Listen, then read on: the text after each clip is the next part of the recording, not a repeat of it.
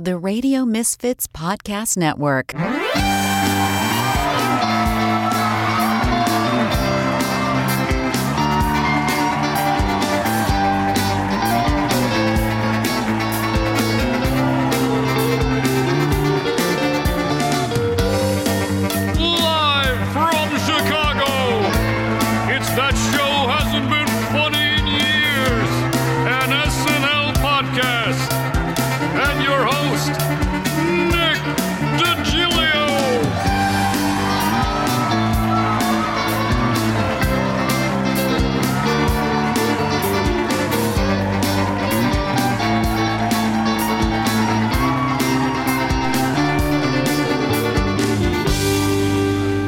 Welcome to That Show Hasn't Been Funny in Years, an SNL podcast. I am your host, Nick DiGilio. I'm a podcaster, comedy writer, and performer, graduate of Second City, Saturday Night Live expert and historian, and each week we'll look back at everything SNL, the best, the worst, the good, the bad, the classic, the forgotten.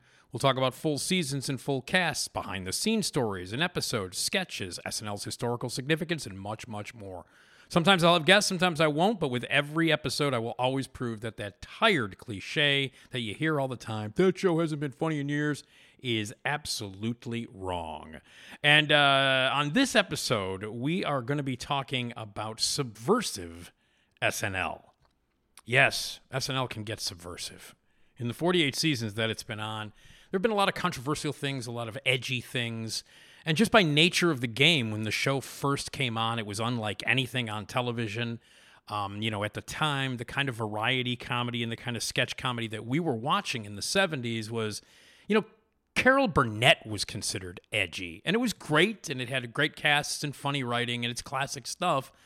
But it wasn't really, it just didn't connect with younger people, the rebellious youth, the people of the 70s that were experiencing the end of Vietnam and Watergate and all these things that made people, furious, or they wanted to protest, or they wanted to be edgy. They wanted to say something dark with their comedy. And, Donnie and Marie weren't doing it on their sketch comedies. And the variety shows of, Sonny and Cher and, the Starlight Vocal Band. Yes, they had a variety show in the 70s.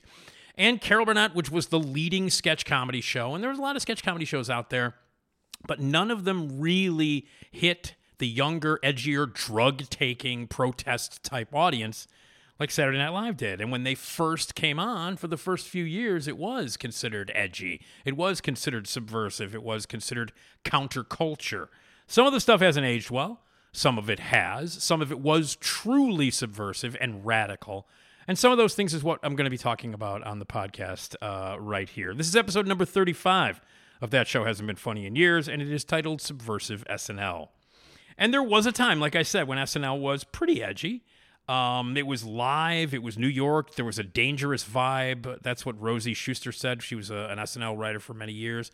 And sure enough, over the nearly 50 seasons, there's some generally subversive comedy that's come out of it, as I've mentioned. Some of the outrageous material hasn't aged well. There's a lot of stuff that, by today's standards, would not be considered appropriate. Stuff about, race and politics and sexes and all kinds of things that just don't age well in general.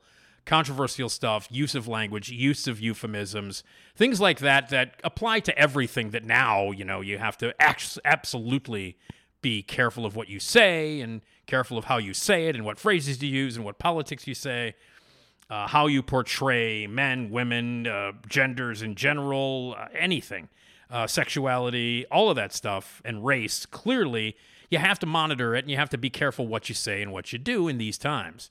But back in the 70s, it was kind of like the Wild Wild West. You could kind of say anything you wanted. There was very little, very little punishment for it. There were very little consequences. You could go on TV and you could say things that you would never be able to say on television now. You watch All in the Family now, and by today's standards, that's unacceptable to talk like that. God forbid. So back in those days, your edgy comedy was, Norman Lear was doing that. But live sketch comedy, variety shows weren't doing it. Like I mentioned, stuff like Sonny and Cher and stuff like all the other dumb variety shows. And even Carol Burnett was not doing the kind of stuff that was political or subversive in any way. Now, some of the outrageous material that SNL did in the past, like Dana Carvey's Ching Chang Live and Infamously, Jimmy Fallon did blackface imitation of Chris Rock a couple of times. Those things did not hold up, but there are a batch of things that happened on the show that were considered subversive, and they hold up. Now, we've talked a little bit about some of these in the past, things that happened on live TV that shocked the world, that we didn't know was going to happen. And I've talked about some of these moments on different episodes of the podcast, like, for instance, Elvis Costello. One of the aspects that we've talked about on this podcast a lot and that people talk about in general is the fact that Saturday Night Live is live. It is absolutely live, and you don't know what's going to happen. And there is that feel, that edge to it where anything can happen. I mean, you watched the Academy Awards a couple of years ago. Here's a live show watched by millions and millions and millions of people around the world, and a jerk gets up on stage, the guy who's going to win Best Actor that night, and smacks another actor across the face live. So you never know what's going to happen. Again, another live, you never know what's going to happen at live sporting events. You never know what's going to happen at live news events. It's amazing. And Saturday Night Live fills that void as well. Like, you never know what's going to happen. One of the things that's covered that we talked about in the past was like Elvis Costello. He was the musical guest, and right in the middle of a song, he decided to change the song that they were going to play and play a different song that the SNL producers and Lorne Michaels didn't want them to play. And as a result, Elvis Costello got banned from the show. Lorne Michaels was mad. You can't tell Lorne you're going to do something and then change it live. You can't tell the producers that. They're going to kick you out. So one of the most subversive acts that you could also mention, in this topic is Elvis Costello. We talked about that in an earlier podcast. Also, one of the most subversive sketches that we talked about in an earlier podcast, when my friend Scott Oaken joined me, my old friend Scott Oaken, who was a former artistic director at the Great Factory Theater, where I spent many years as a writer, director, actor, and artistic director. Scott and I have worked together on a million things, and if you go back and check out the episode where Scott Oaken was my guest, we counted down his 5 favorite moments and 5 favorite sketches in the history of Saturday Night Live, and one of the sketches that he picked is certainly subversive and certainly holds up today as one of the riskiest, ballsiest, and most subversive things ever done on Saturday Night Live, and that's the classic word association sketch that Richard Pryor and Chevy Chase did. Excuse me. And Richard Pryor and Chevy Chase did this sketch, and it ended, of course, with it had the N-word mentioned in it. And nowadays, of course, you couldn't do that. But we talked about that in word association sketch with Richard Pryor and Chevy Chase. Richard Pryor wrote that sketch with he wrote that sketch. Brought it in, and he had writers come in and write with him, and they did that sketch. And it turned out really, really edgy and really, really amazing. And so that's one of the other things that still holds up to this day. Then there is the Nora Dunn protesting and boycotting the fact that Andrew Dice Clay hosted an episode. And I covered that entire episode in an earlier episode of this podcast where I went through the whole episode. The one time that Andrew Dice Clay hosted it, I went through all the sketches and talked about everything that happened behind the scenes. Sinead O'Connor, actually, she boycotted as well and wouldn't appear on the episode because of Dice's treatment of women and because of his material.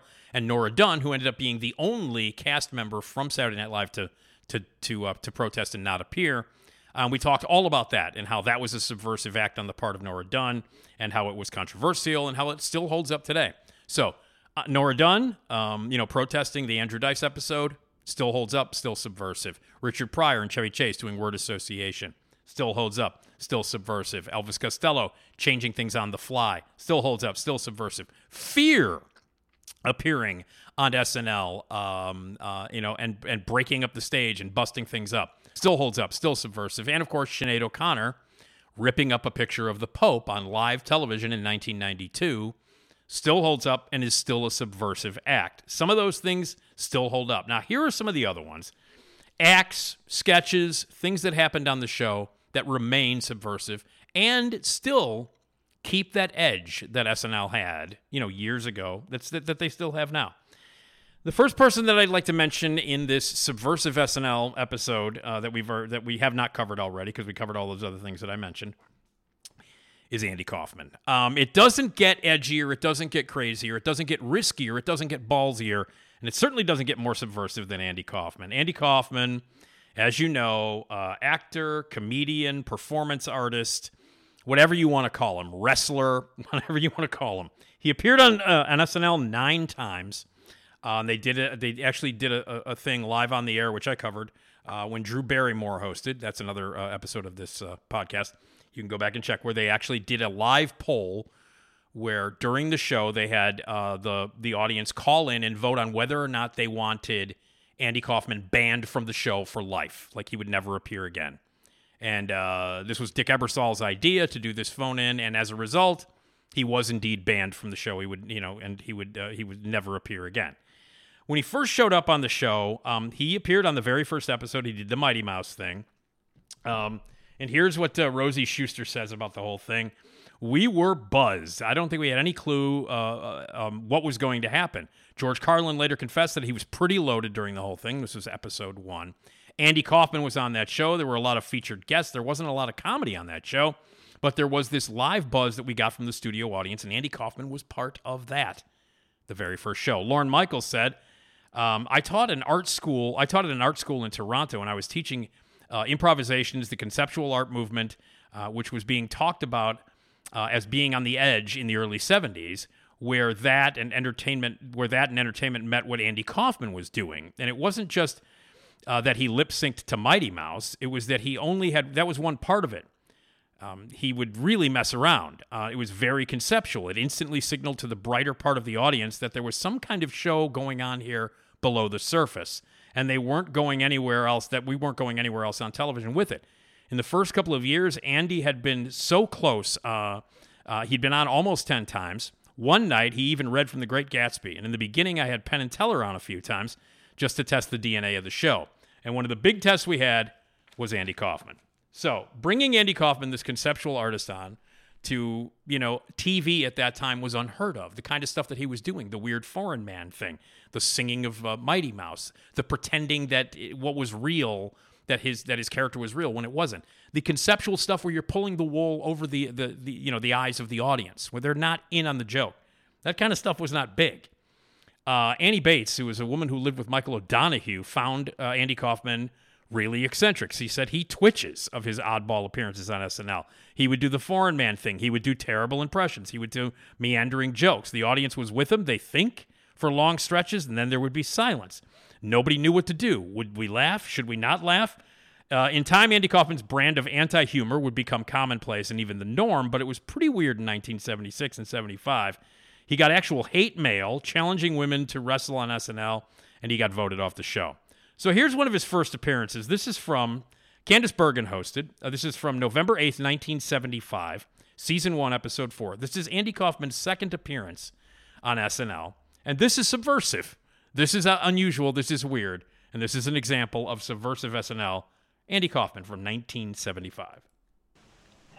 Right now, I would like to do for you some imitations. So, first, I would like to imitate Archie Bunker. You stupid, you are so stupid. Everybody's stupid. Get out of my chair, meathead. You go in the dingbat, get into the kitchen making the food. Everybody is stupid. I don't like nobody is so stupid. Thank you very much.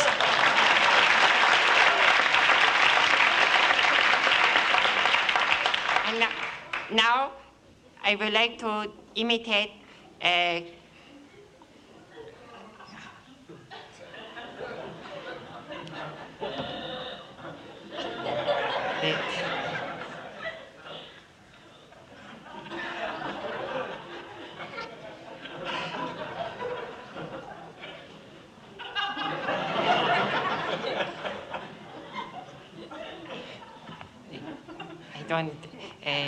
I forgot, but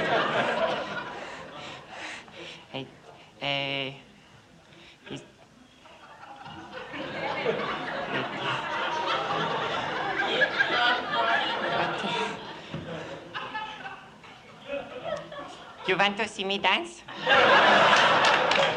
I don't know what to do.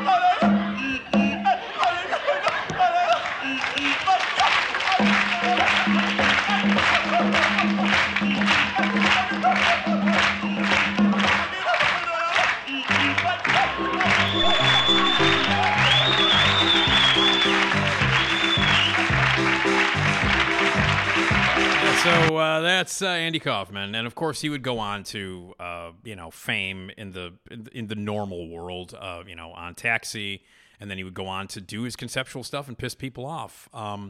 Andy Kaufman was an amazing artist. Again, by the way, if you've not seen the movie that Milos Forman made called Man on the Moon with Jim Carrey playing Andy Kaufman, it's pretty great. There's also a bunch of documentaries made about Andy Kaufman. He's mentioned a lot. There's been books written about him. He's mentioned a lot in the Saturday Night Live book, Live from New York, which you should definitely read. But, back in those days, like on November 8th, 1975, I remember watching that and going, well, this guy's hilarious. I don't understand what the hell's happening. My 10-year-old mind was a little wrung by that, but I went along with it. I thought the guy was funny, and then every time he came on, it was weirder and stranger. And he remains one of the big, huge subversive elements of SNL. He was on the show about 10 times. And it's just as subversive as, having Richard Pryor and Paul Mooney write, the word association sketch, and, bringing in Paul Mooney, people like that, to write for certain episodes, and then just seeing Andy Kaufman at a weird club and having Rosie Schuster bring him in and Lorne Michaels look at him and go, yeah, I think we need to put this on. That's about as far removed from Carol Burnett as you can possibly get. So Andy Kaufman, definitely subversive. Now, another person who stands in the hallowed halls of subversive SNL is Albert Brooks. Albert Brooks, some people might forget that Albert Brooks got his start, obviously, as a stand-up. You might not know this. He started out as a stand-up comedian. He was a writer. He wrote for a lot of variety shows and sketch shows in the 70s and in the 60s. In the 60s, he wrote. He comes from a comedy family. His father was a famous stand-up comedian. His brother was Super Dave Osborne. He would go on to do some amazing films, as I think you all would know.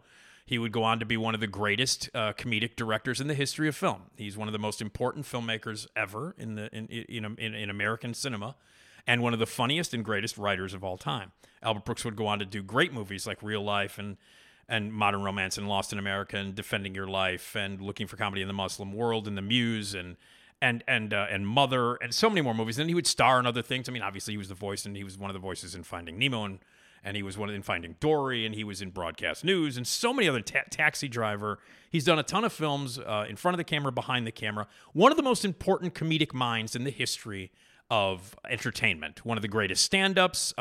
His appearances on The Tonight Show were legendary. And I mean, the concepts that he came up with, he was a very subversive writer. And in 1975, they hired him to do, some films. And they had some conflicts. Albert Brooks, who also claims that he came up with some of the concepts for Saturday Night Live, including the structure of the show. Albert Brooks does sort of say, yeah, I kind of came up with the idea for much of what Saturday Night Live is, and I don't doubt that. But he was a pillar of the first season of Saturday Night Live. He did 6 short films. They wanted to hire him as a regular writer, and he did write a few things, and he wanted to be a cast member, and they didn't really want him to be a cast member. So he's like, well, hell with you. I'm just going to make these short films. And there were some rules that Lorne Michaels wanted Albert Brooks to follow for these short films that he made, and Albert Brooks broke all those rules. But Albert Brooks made 6 brilliant, unbelievably hilarious, and very subversive short films that were showcased on Saturday Night Live, and then that led him to a feature film career that started with Real Life, which is kind of an offshoot of the style and the kind of thing that he was doing on SNL.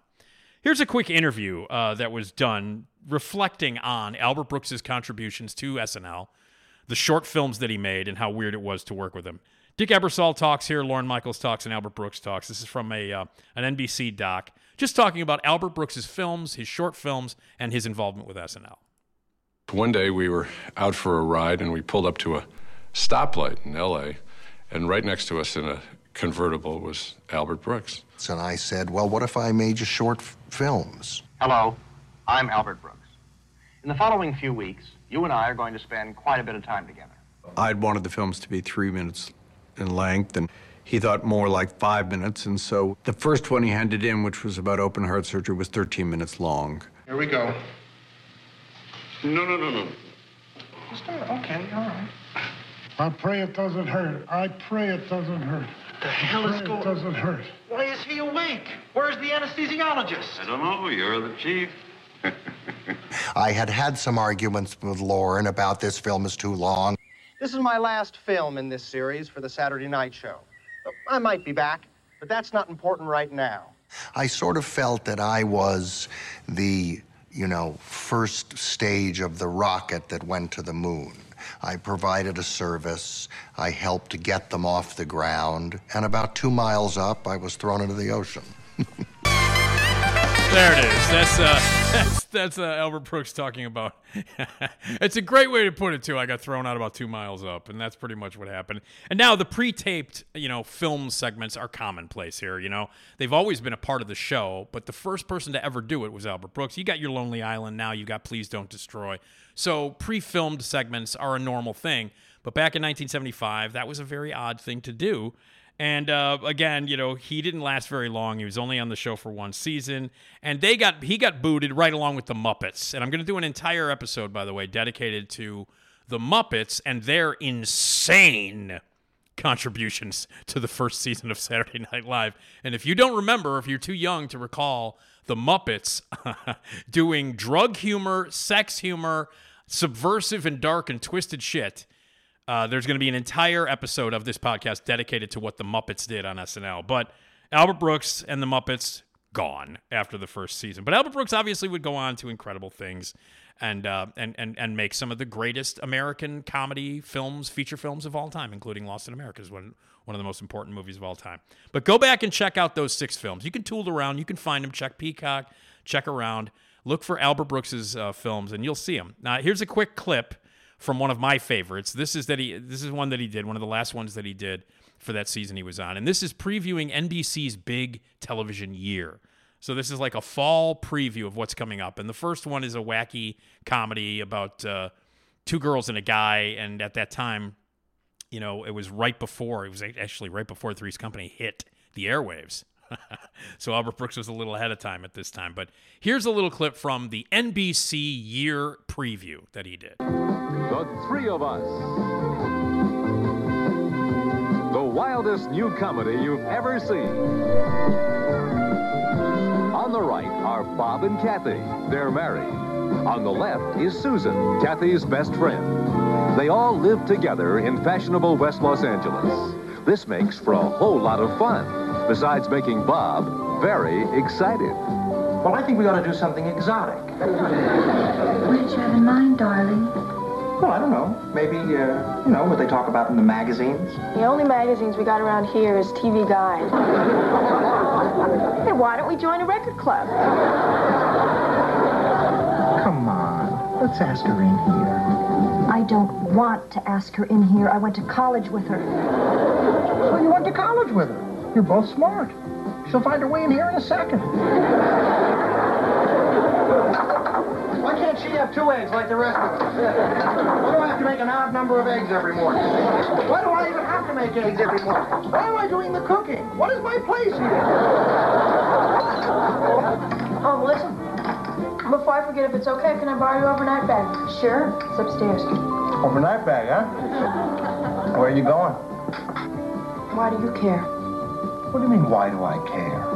I'm a human being. I have feelings. I'm also very good in bed. Oh, please, Susan. Please, you two. Please. Look, Jane. Everybody's fantasy now becomes a situation comedy. The Three of Us. It's in the can and waiting. There's more. Specials, the likes of which you've never seen. Specials, like Tuesday Night Nightclub. Every random Tuesday, NBC takes you to a world-famous cabaret to present the finest in underground entertainment.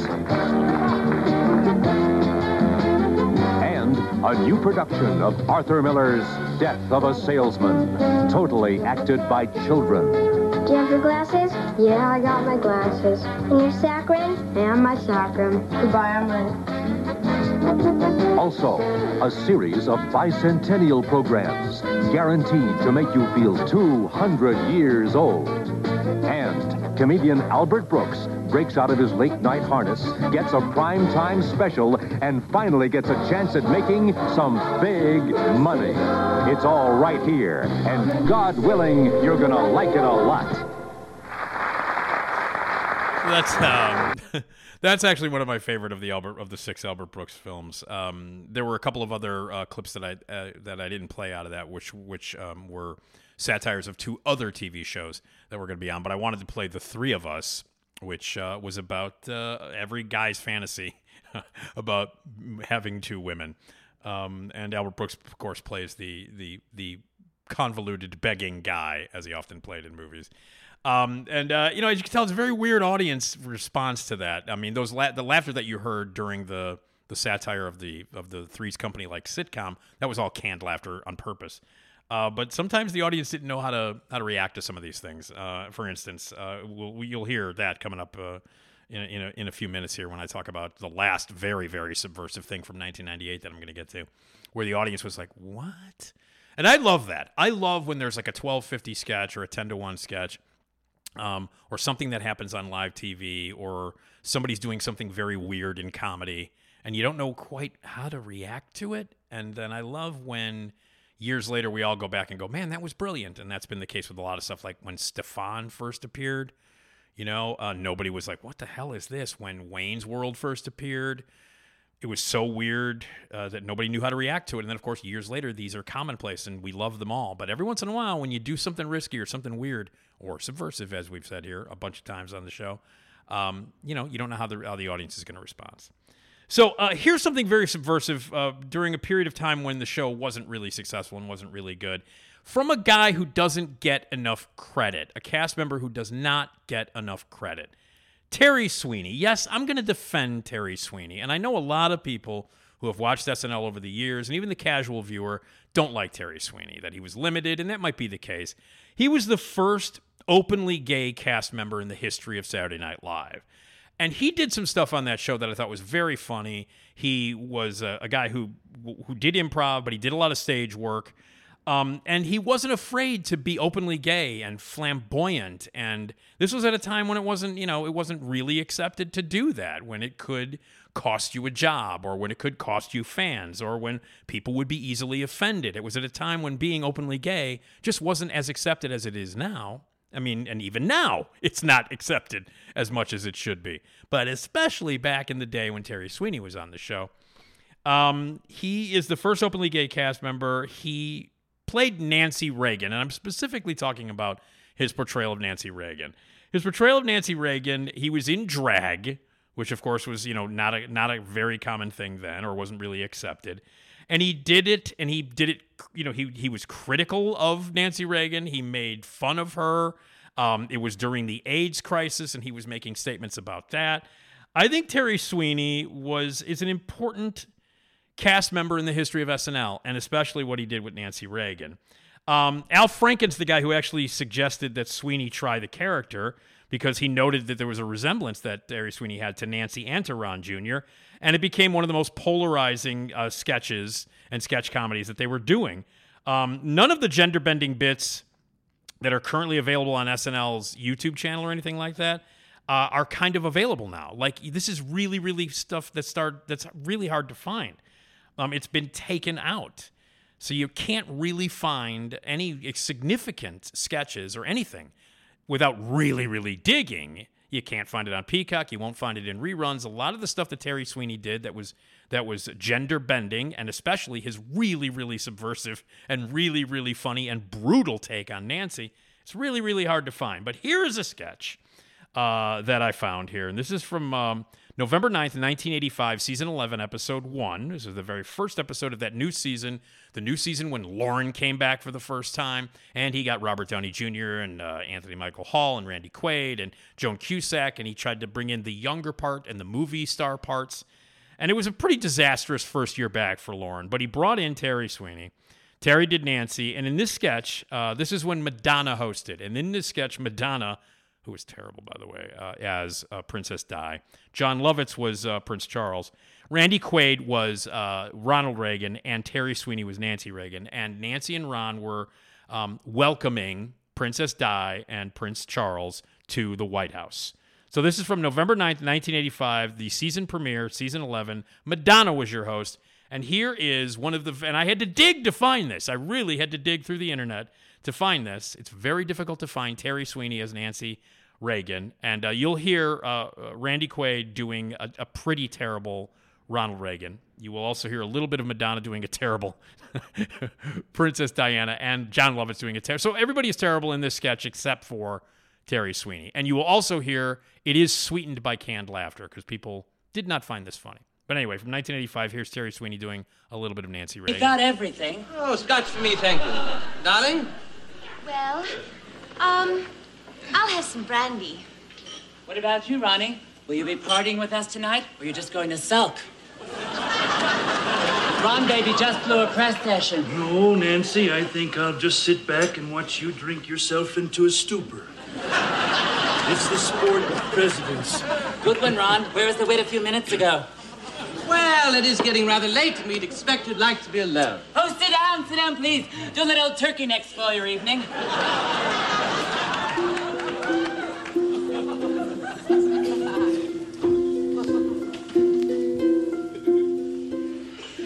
Honestly, Nancy, you're revolting. Must you drink so much?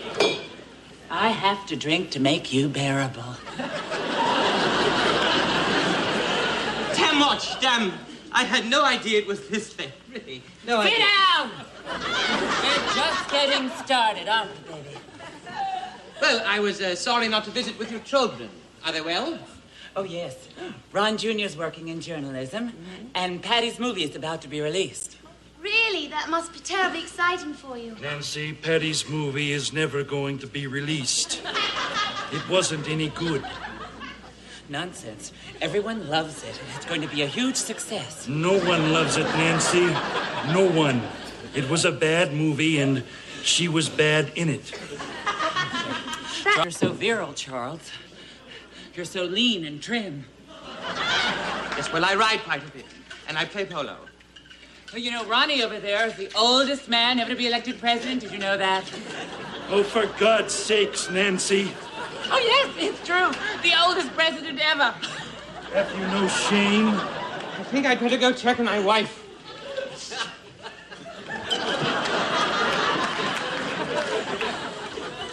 Do you think they'll be back?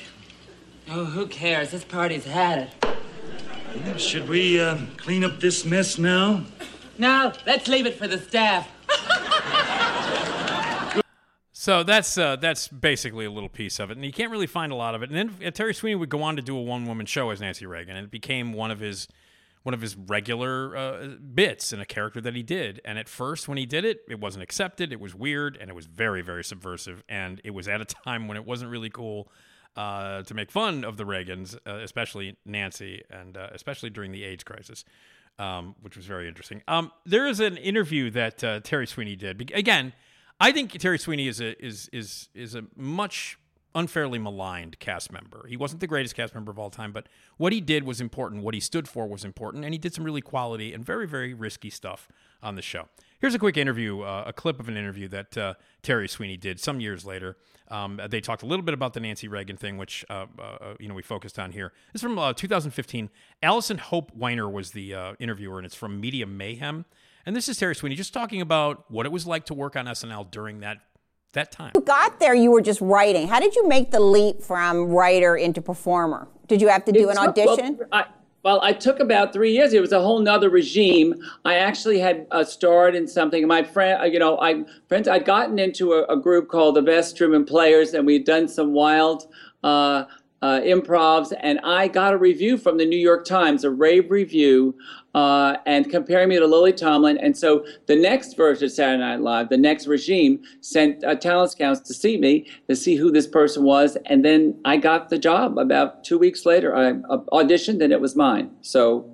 And when you said that, when you were actually on there, you said some of the writers didn't really want to write because you were openly gay. I don't think they knew what to write. They go like, what do I write for a gay guy? I think that's what they asked themselves. Instead of what do I write for an actor? So, we got Nancy Reagan stuff. I did some drag. I did some female impersonating. I did some funny parts here and there. But their whole thing was not like, I thought, hey, I can host a game show.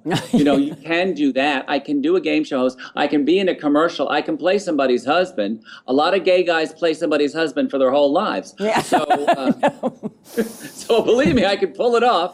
And so, but they were reticent about that. So they would more tend towards the macho guys in the cast. And so it's something, but women had a hard time on the show too. If you historically, you read anything about Saturday Night Live, whether you're women, you're gay, you're black, you're kind of sidelined a little bit. You fight for your space on the air. Do you think it's different now? I think that after when Kerry Washington hosted, and there was a bit of a big brouhaha about the lack of African Americans. Do you think the show now, it still kind of seems rather white male focused? I think it still leans towards that way, but I think it is better just in general because there's a whole different mood. We didn't have a black president back then. We didn't really have a lot of gay shows on, like Modern Family. That was before Will and Grace and everything. So I think that the mood has shifted. I think they might have more gay writers. We don't know if there are gay writers. So they probably do. They probably have more black writers. I think it's shifting some, but slowly. It's just the nature of the beast, but I think it is shifting. And that's Terry Sweeney, who I thought, again, like I said, I backed Terry Sweeney. I think he was one of the most important cast members, the first openly gay cast member, and I think a lot of people give him a lot of undue shit. I do.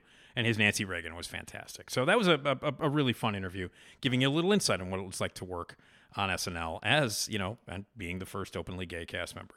Okay, the final subversive piece of entertainment here on SNL is very subversive, and it comes from the brilliant mind of Robert Smigel. Robert Smigel, a great actor, also a very funny performer, who wrote some incredible stuff.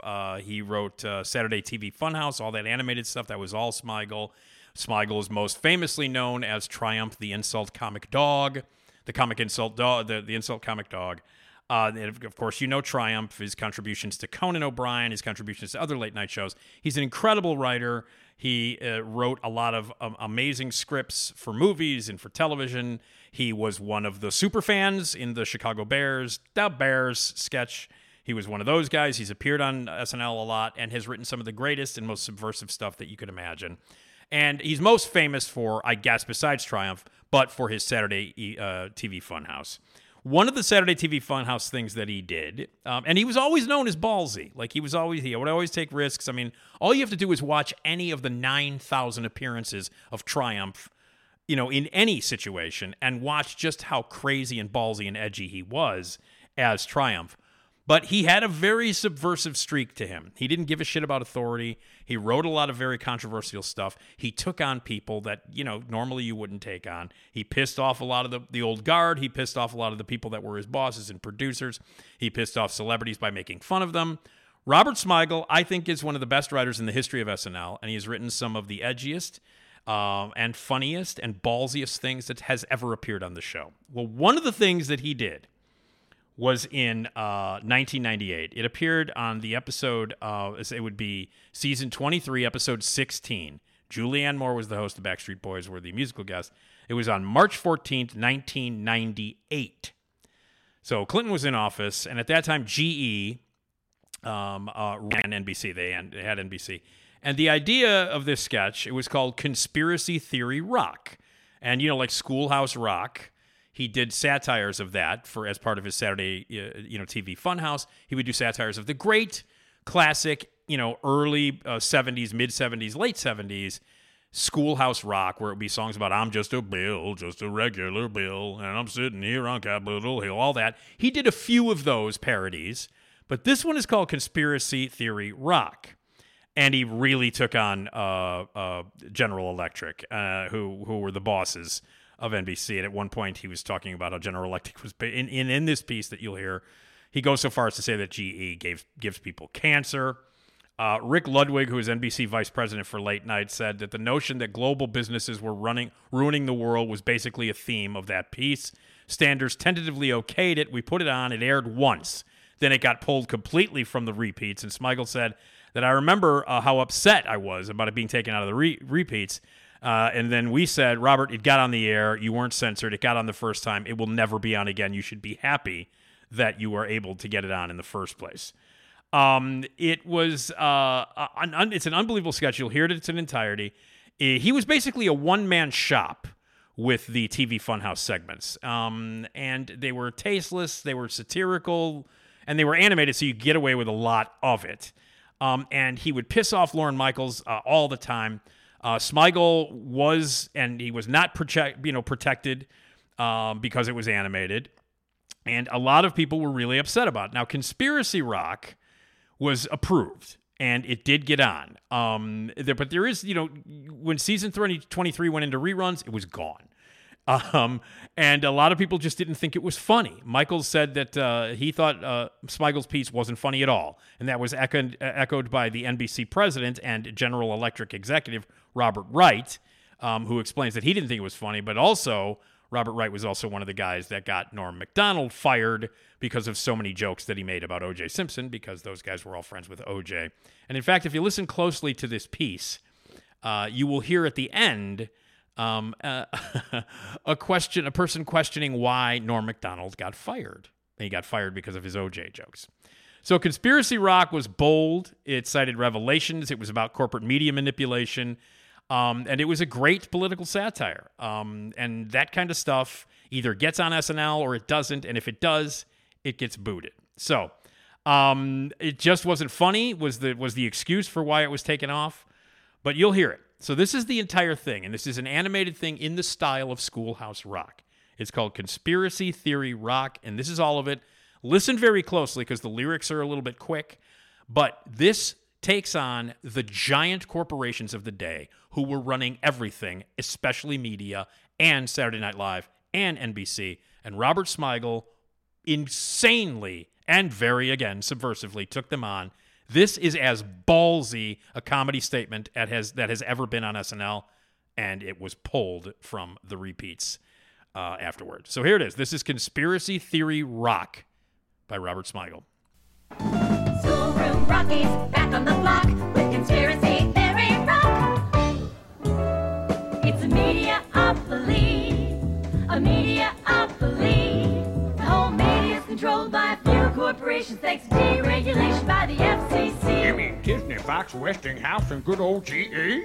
They own networks from CBS to CNBC. They can use them to say whatever they please and put down the opinions of anyone who disagrees. Or stuff about PCBs. What are PCBs?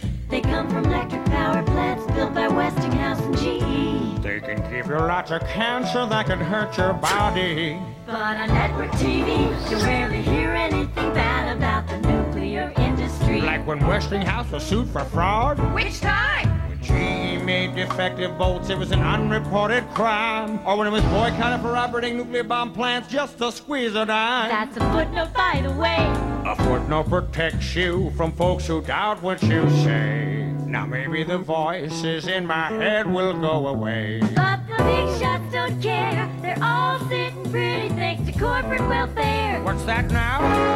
They get billions in subsidies from the government. It's supposed to create jobs, but that's not how it's spent. They use tax and soft money to support congressmen who over weapons programs again and again and let them dump toxic waste where the young ones play. INGE made the bullets that shot JFK. You contribute to this chain every time you buy a product sponsored on this show. That's what NBC doesn't want you to know. Till the next time. Please stand by, please stand by. It means there's technical difficulty, supposedly. So if you see a please stand by, you know it's all part of GE's big lie. Why they take Norm Macdonald away? Cause he made too many jokes about OJ. Was Lorne Michaels overruled? Now don't be fooled. He and Marion Barry went to the same house. Okay. So there it is. That's right. So if you listen at the end, the Norm Macdonald thing about the OJ jokes, they went to the same high school. It's all in there.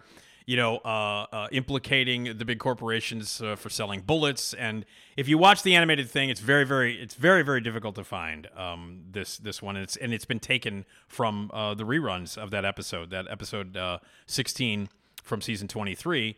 You won't find it there. So you got to dig for it. And if you watch it and listen to it very closely and see the animation, he takes on all the big corporations and rips them to shreds. NBC hated it. People were pissed off at him. I'm surprised he didn't get as fired as Norm Macdonald did. But that's just what Robert Smigel does. So, conspiracy theory rock, one of the most subversive and edgy things, taking on big corporations and doing it like a kick to the nuts. Great stuff. Really, really great stuff. So, that's just some of the subversive stuff that you can find on SNL. Some of it's very difficult to find. Like you won't be able to find the Nancy Reagan impression that Terry Sweeney did. It's very difficult to find the conspiracy theory rock out there. It's been taken off of the repeats. The Albert Brooks films are out there, but you got to dig for them. Andy Kaufman stuff you can find. You look for the other things, like the Elvis Costello thing is out there, the Richard Pryor word association thing that Pryor and Paul Mooney wrote, that's out there that you can see. Sinead O'Connor tearing up the picture of the Pope is a little difficult to find, but you can find it. And SNL still remains a pretty subversive place. You can find out every once in a while. You can see every once in a while when you're watching it, wow, shit, that's going to cause a problem, and that's going to be edgy, and people are going to be talking about from that from days and days after the show airs. So anyway, I love it when SNL gets edgy. I love it when it gets crazy and ballsy, and I love it when it gets subversive. And those are just some examples of when SNL got subversive. So there you go. Hey, thank you for checking us out. We're going to do more episodes about really edgy stuff coming up, and much, much more right here on That Show Hasn't Been Funny in Years, an SNL podcast. I'm Nick DiGilio, your host. Also, you can check me out on the Radio Misfits podcast network with the Nick D podcast, which is the pop culture entertainment podcast that I host with great guests and movie reviews, and we talk about television, entertainment, and pop culture and all kinds of fun stuff. Check us out there.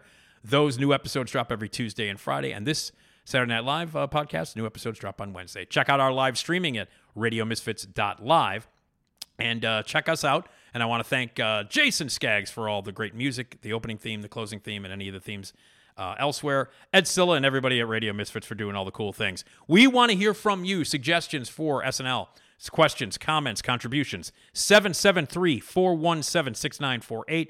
Email me at both podcasts, nickdpodcast@gmail.com. And check out radiomisfits.com.live and all that great stuff. And my thanks to you for listening to That Show Hasn't Been Funny in Years.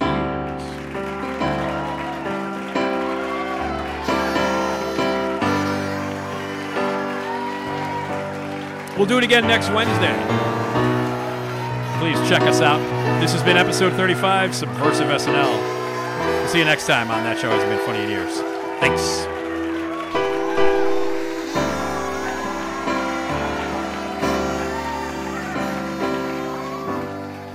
Good night, and have a pleasant tomorrow.